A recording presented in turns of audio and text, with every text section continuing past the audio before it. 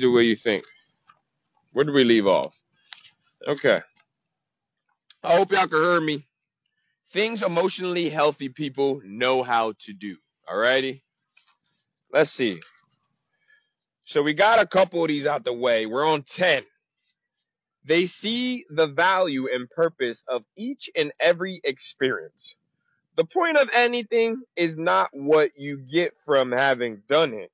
It's who you become from having gone through it. You know what I'm saying?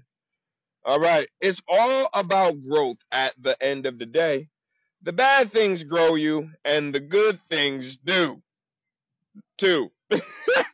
And in reality, bad is only what you're taught or come to believe isn't right. The point is, it's not about how much you get right, it's how much you get better. In every experience, the good, bad, terrible, wonderful, confusing, messy, great does just that. In the words of Johanna Della Cento, the only way to fail is to abstain. I don't know what that means.